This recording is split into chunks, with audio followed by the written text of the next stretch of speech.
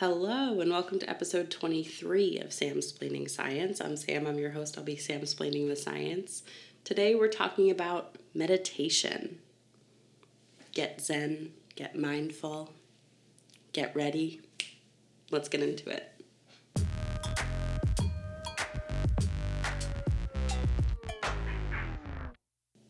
Hi, everybody. How are ya? I hope you're doing all right.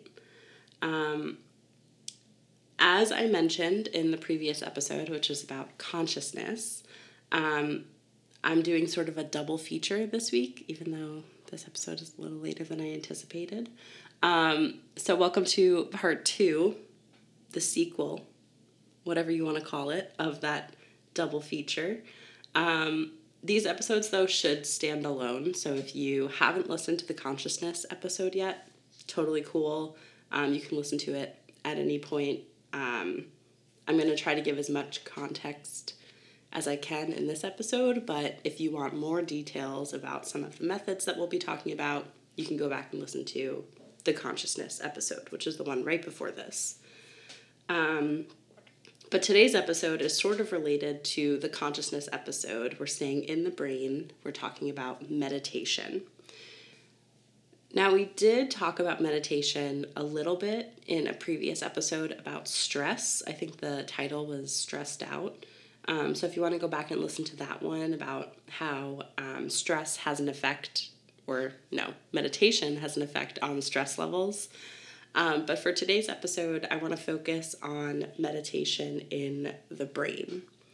So sort of going off part 1 of our doubleheader, talking about consciousness and the different parts of the brain that are important in consciousness, we're going to talk about meditation and the different parts of the brain that are important in meditation.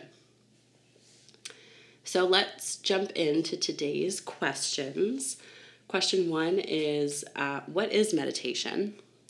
And question 2 is, what happens to our brains when we meditate? So the source for the first question is from Headspace, which is not an unbiased source. Headspace is an app that has like guided meditations and a lot of like meditation resources. Not sponsored, but I personally do use Headspace every single day. But I just want to acknowledge that it's not an unbiased source because, of course, they're going to like pump up meditation and be like, this is the coolest thing ever, because it's literally what they do, you know?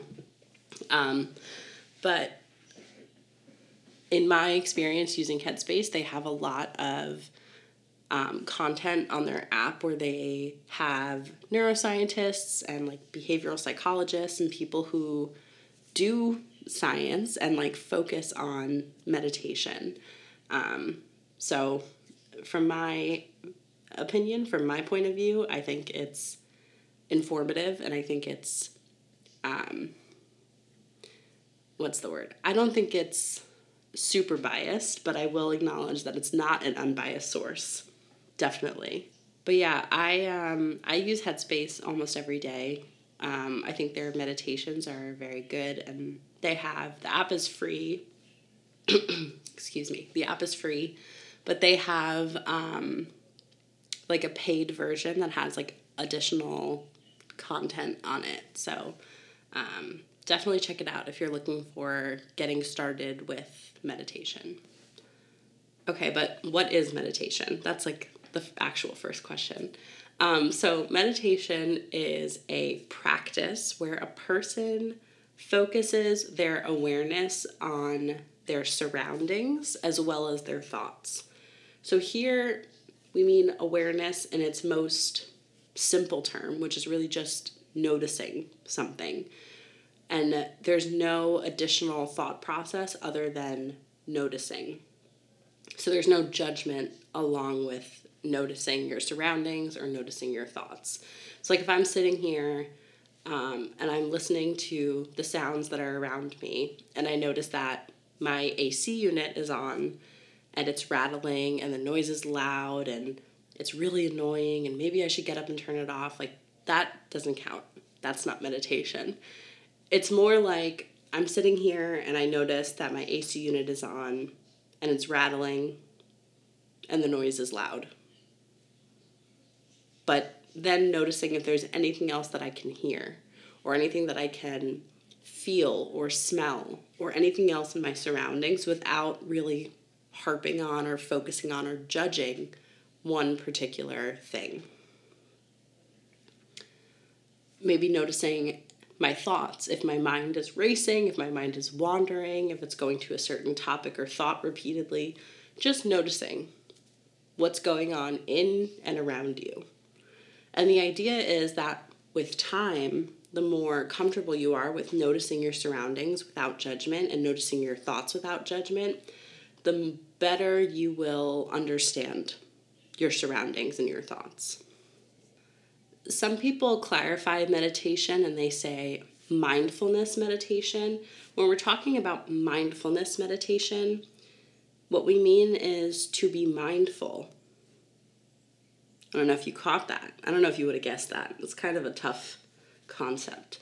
But like being mindful of the present moment that you're in. So not thinking about what we have to do tomorrow, not thinking about something that happened yesterday, but just focusing on where you are in the present moment, the environment that we're in, how our body feels in the moment, how we're breathing, things like that. And it's not even about regulating anything. Like you don't need to regulate the sounds around you, or you don't need to regulate your breath. It's just about observing and being present with where you are right now. There are a couple of different types of meditation. I'm going to walk through a few examples that they list on the Headspace website. The first is focused attention meditation. So this is the most common form of meditation that I personally do, probably because it's like the easiest. But all it really requires you to do is just focus on something, which actually is not that easy for me now that I think about it. But usually you just choose something like the breath, right? You choose the way that you're breathing.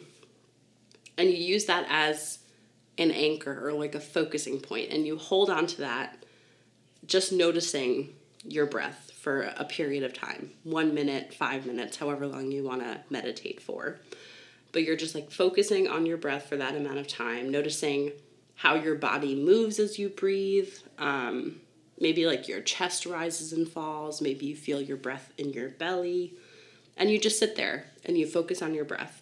And if your mind wanders, which mine does almost constantly, when you realize that your mind has wandered, you just say, okay, and then come back to the breath and then focus on the breath again.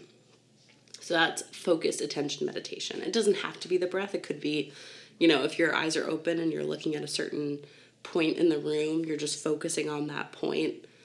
It's just focusing your attention, hence the name, focused attention meditation, on a certain thing.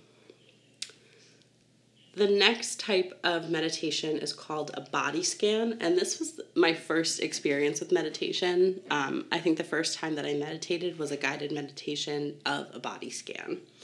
And basically the point of body scans is to sync the body and the mind.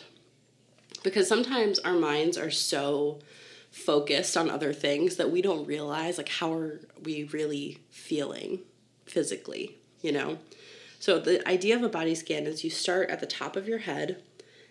And what I do is I always imagine like a laser beam, like from a sci-fi movie or something. And the laser beam just scans down from my head to my toes. And as it goes down, I just notice how the body feels, right? Oh, my arms are sore from working out yesterday. Or, oh, I slept kind of funny, so my neck is sore. And as you go, you just notice how your body feels. And maybe you feel a little restless. Maybe you feel tired or like heavy, or I don't know. You just notice the physical sensations of your body as your mind sort of scans through the body from head to toe.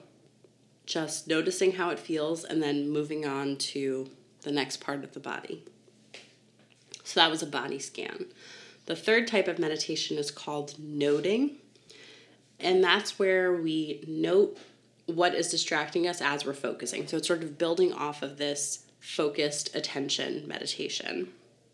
Where let's say I'm focusing on my breath, but my mind keeps wandering to something that I'm nervous about or something that I'm excited for, right? You can notice when your mind is wandering away from the breath that I'm supposed to be focusing my attention on.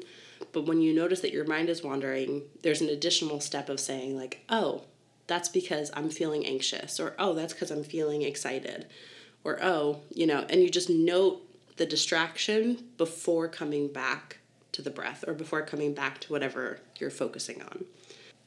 So that's the noting meditation. It's just an additional step off of focused attention meditation. The last one I want to talk about is visualization. This one is really, really difficult for me in particular. Because when I try to visualize something and I close my eyes, all I see is black.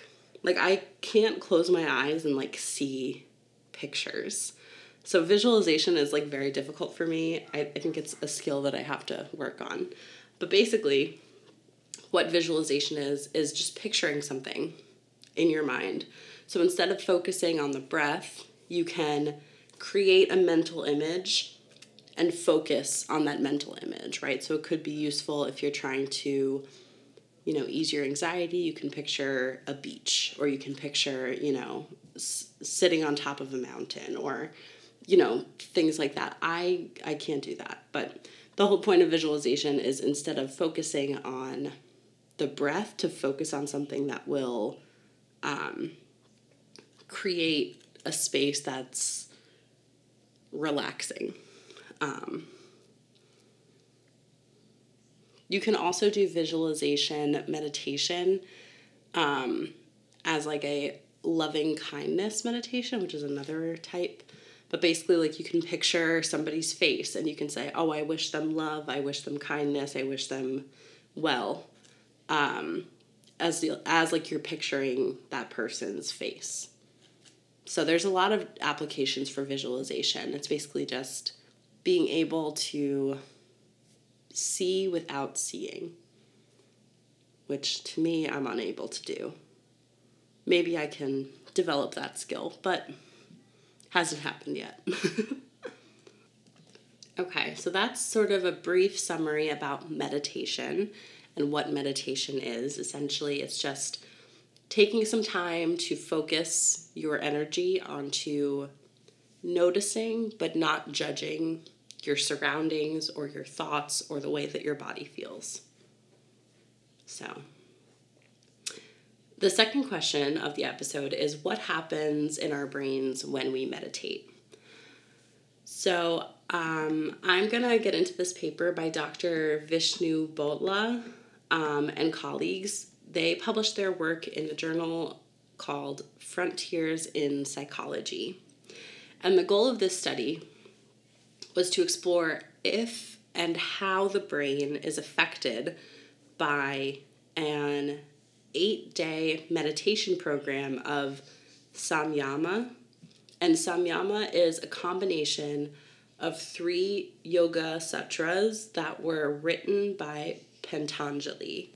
So yoga consists of many different types of practices and can include meditation. And the history of yoga has been cited to ancient India over 5,000 years ago. So there's a lot of, almost all of yoga and all of meditation is sort of based in a practice that was developed in India well before the Common Era. It's a very old practice, very well-established practice. So 3 of these yoga sutras that were written by Patanjali are combined in order to create this samyama practice. So the first is called dharana, and that sutra focuses on concentration. The second is dhyana. I'm sorry if I'm not pronouncing any of these correctly. I'm really trying. But dhyana is the second sutra, and that is about contemplation. And then the third is samadhi, or a union. So combining these three ideas of yoga into a single practice is samyama. So this study wanted to see how this practice affects the brain. So in this study, they had two groups of subjects, one that practiced the samyama practice and one that did no meditation practice at all. So the practice that the participants in the study did, the samyama practice, was an 8-day silent residential meditation experience where they had a couple of different requirements, both leading up to the 8-day experience and during. So leading up to and during the 8-day program of samyama, the participants had dietary requirements. So 60 days before and throughout the practice, the participants could eat only vegan foods with at least 50% raw foods consumed. And also the use of alcohol, cigarettes, and drugs were discouraged. They also had practice requirements throughout that time frame, so the 60 days before as well as throughout the 8-day program. The participants had daily hatha yoga practices, where hatha yoga is like the physical posture yoga that we think about, like downward dog and the tree pose and all that stuff. That's hatha yoga. They also had daily kriya yoga practices, which focus on breathing and sound practices. And they had daily shunya meditation, which is conscious non-doing meditation. And then during the 8-day program, the participants remained silent for the entire 8 days. They had no external influences, no connection to the outside. It was 8 days of reflection, silent reflection. And then again, the control group did not practice any meditation. They weren't given any instruction. They just pretty much lived their lives as they did. So there were 13 samyama participants and 4 controls that were included in the analysis of the study. Each participant underwent fMRI scans before and after the 8-day meditation program. Or for the controls, just fMRI scans 8 days apart. So with functional magnetic resonance imaging, or fMRI, I talked about this a little bit in the previous episode, so if you want more details about fMRI and sort of how it works and what it tells us, you can go back and listen to the consciousness episode 22.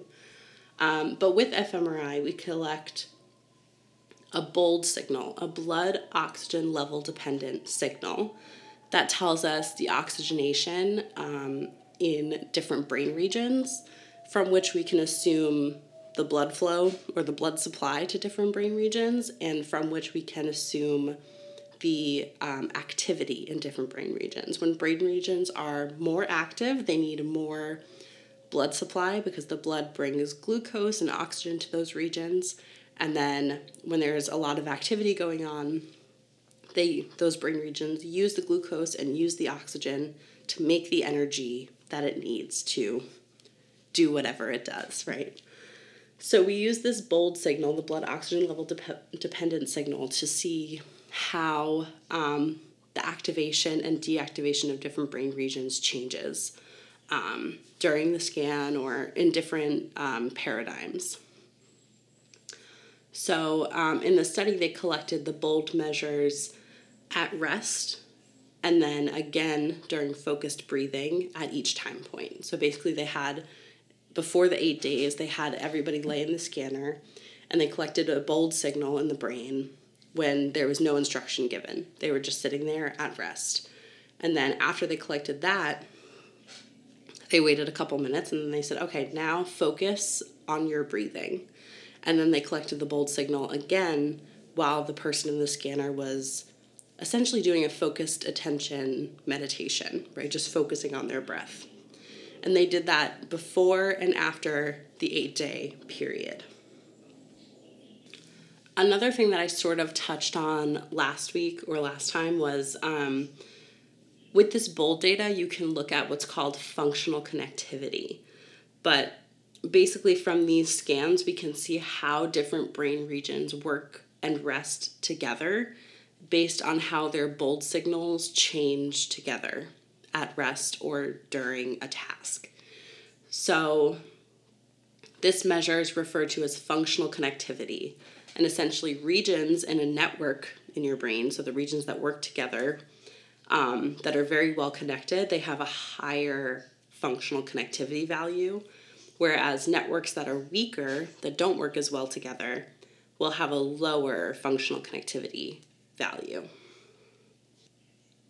With this, they looked at functional connectivity across 4 different brain networks. So we're going to walk through those networks and kind of talk about the regions that are implicated in them, as well as what their function is, what's the point of these networks in our brain. So the first one is one that I mentioned in the last episode.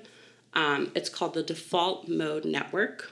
And areas that are included in this are the medial prefrontal cortex, the posterior cingulate cortex, as well as the precuneus and the angular gyrus.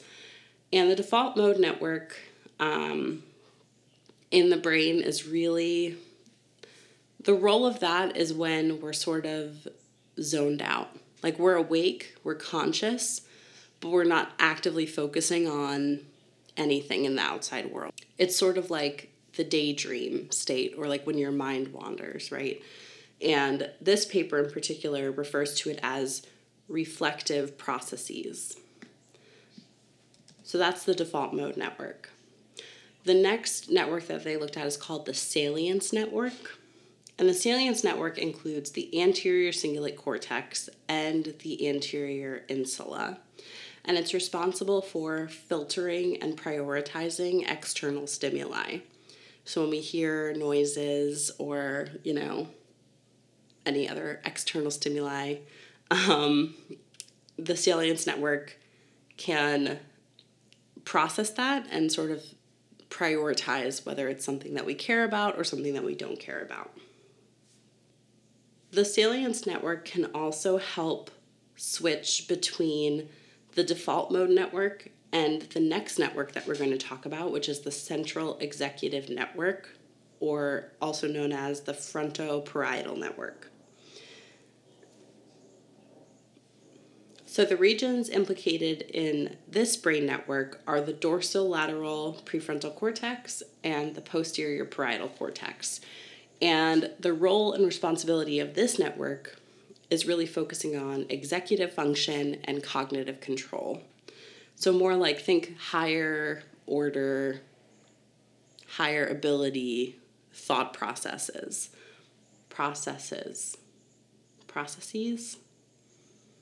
You knew what I was saying, right? Okay. But yeah, your higher order thought processes are sort of covered by the central executive network in the brain. The 4th brain network that they looked at was called the dorsal attention network.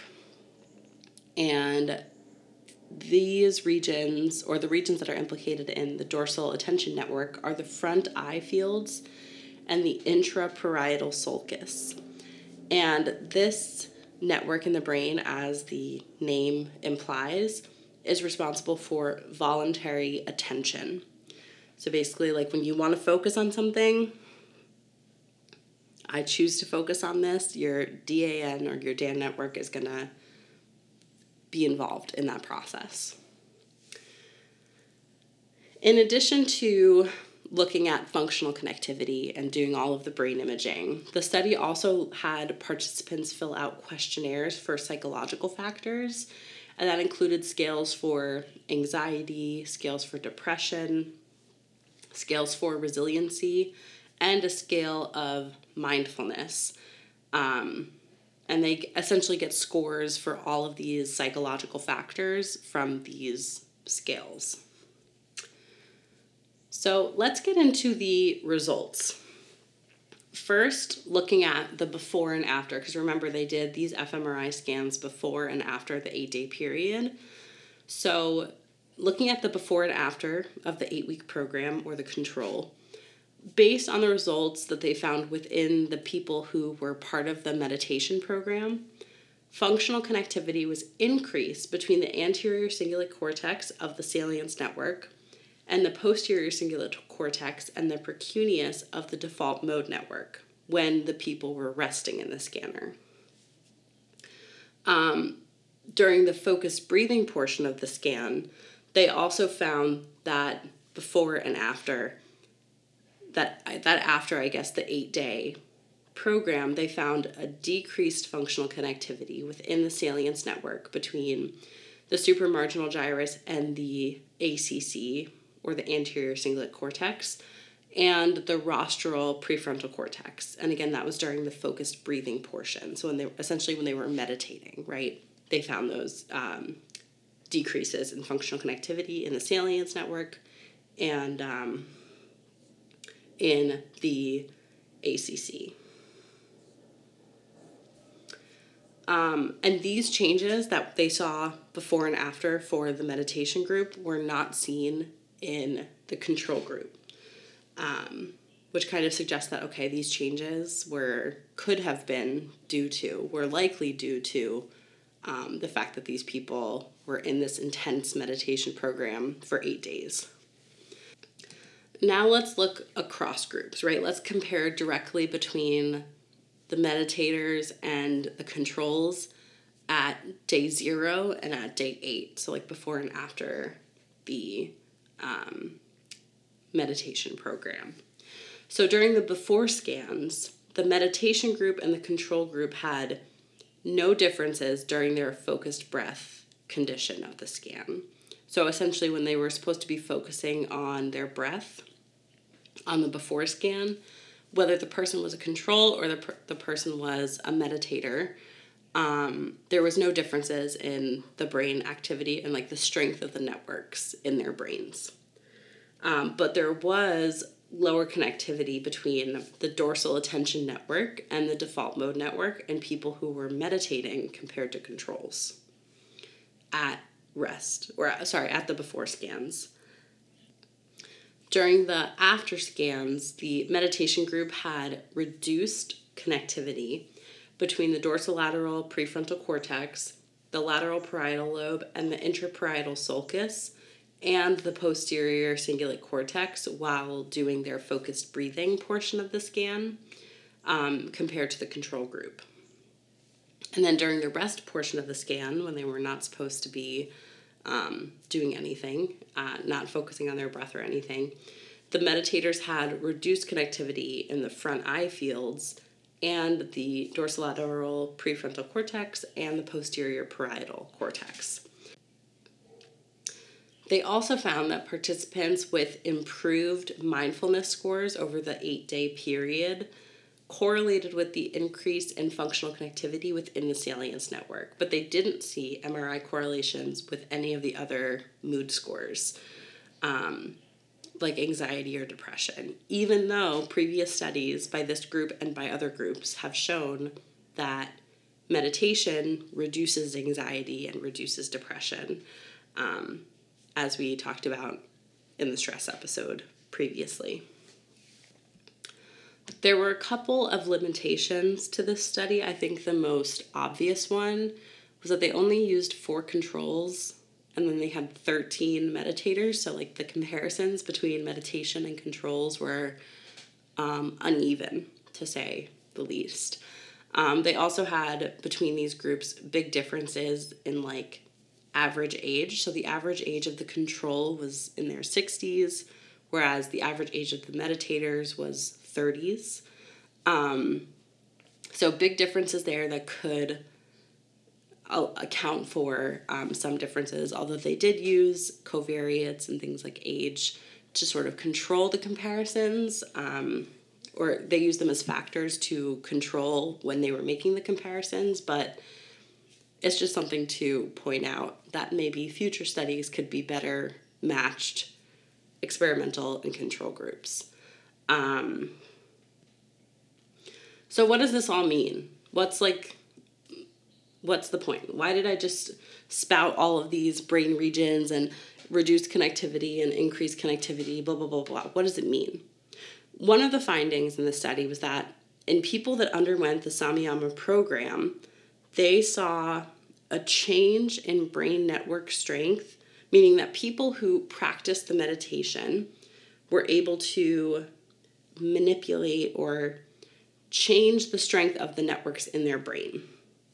Specifically, they increased the resting state functional connectivity in regions of the salience and default mode network. So remember, default mode network is like the mind-wandering, daydreaming network of the brain. It's not focused on the outside world.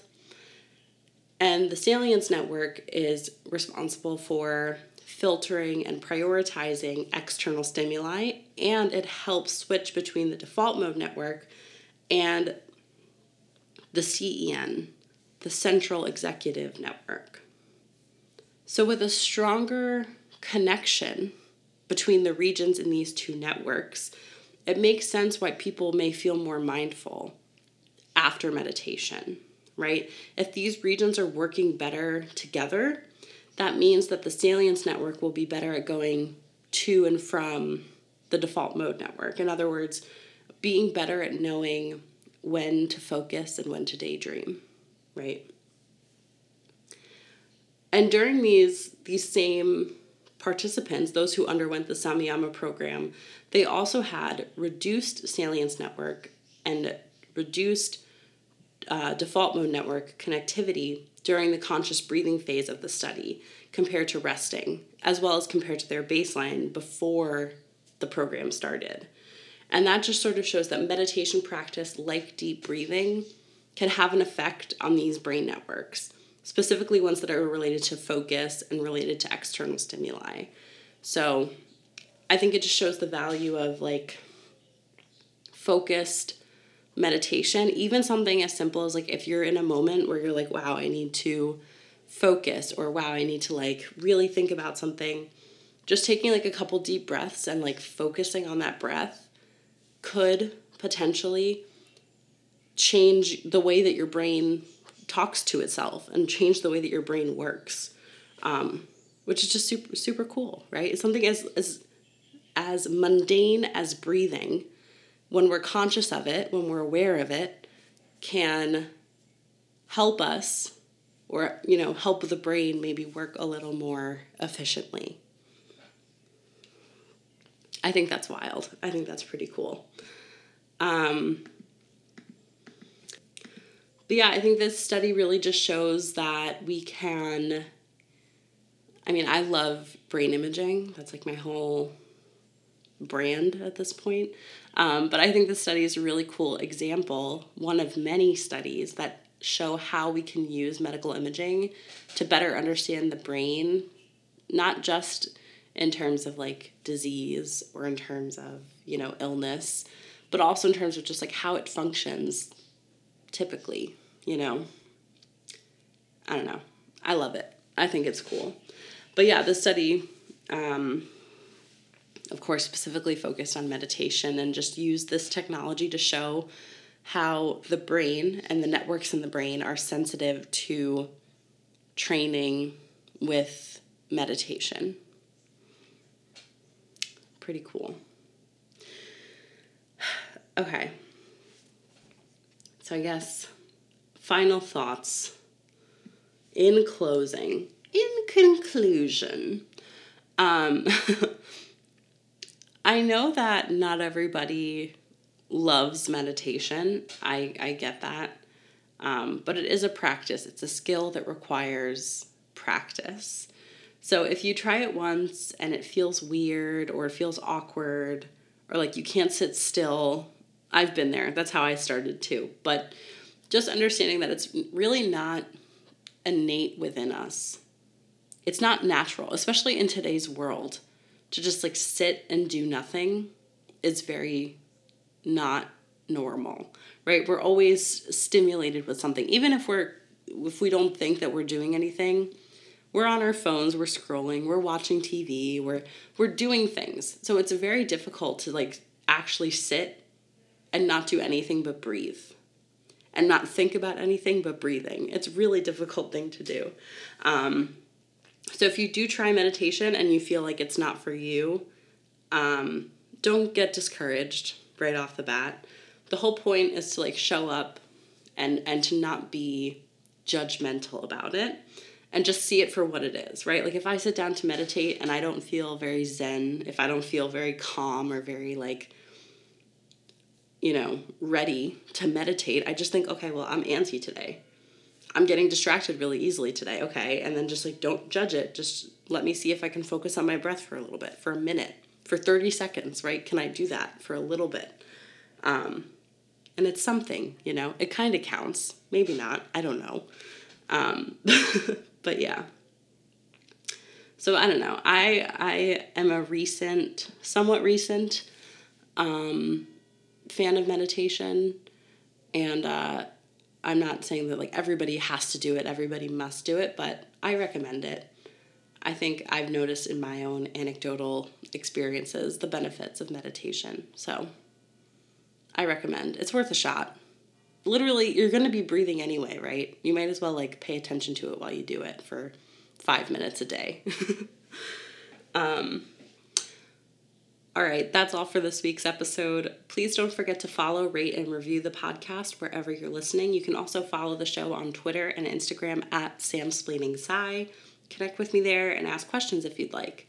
You can also submit your questions at samsplainingscience.com/ask. So if you have anything you want Sam explained to you, ask away. Thank you so much for listening to this week's episode. I hope you learned a little bit and laughed a little bit, and I will talk to you next week. This week, because it's already Sunday, for episode 24, the final week of our spring semester. Woohoo! All right, I'll talk to you then. Bye.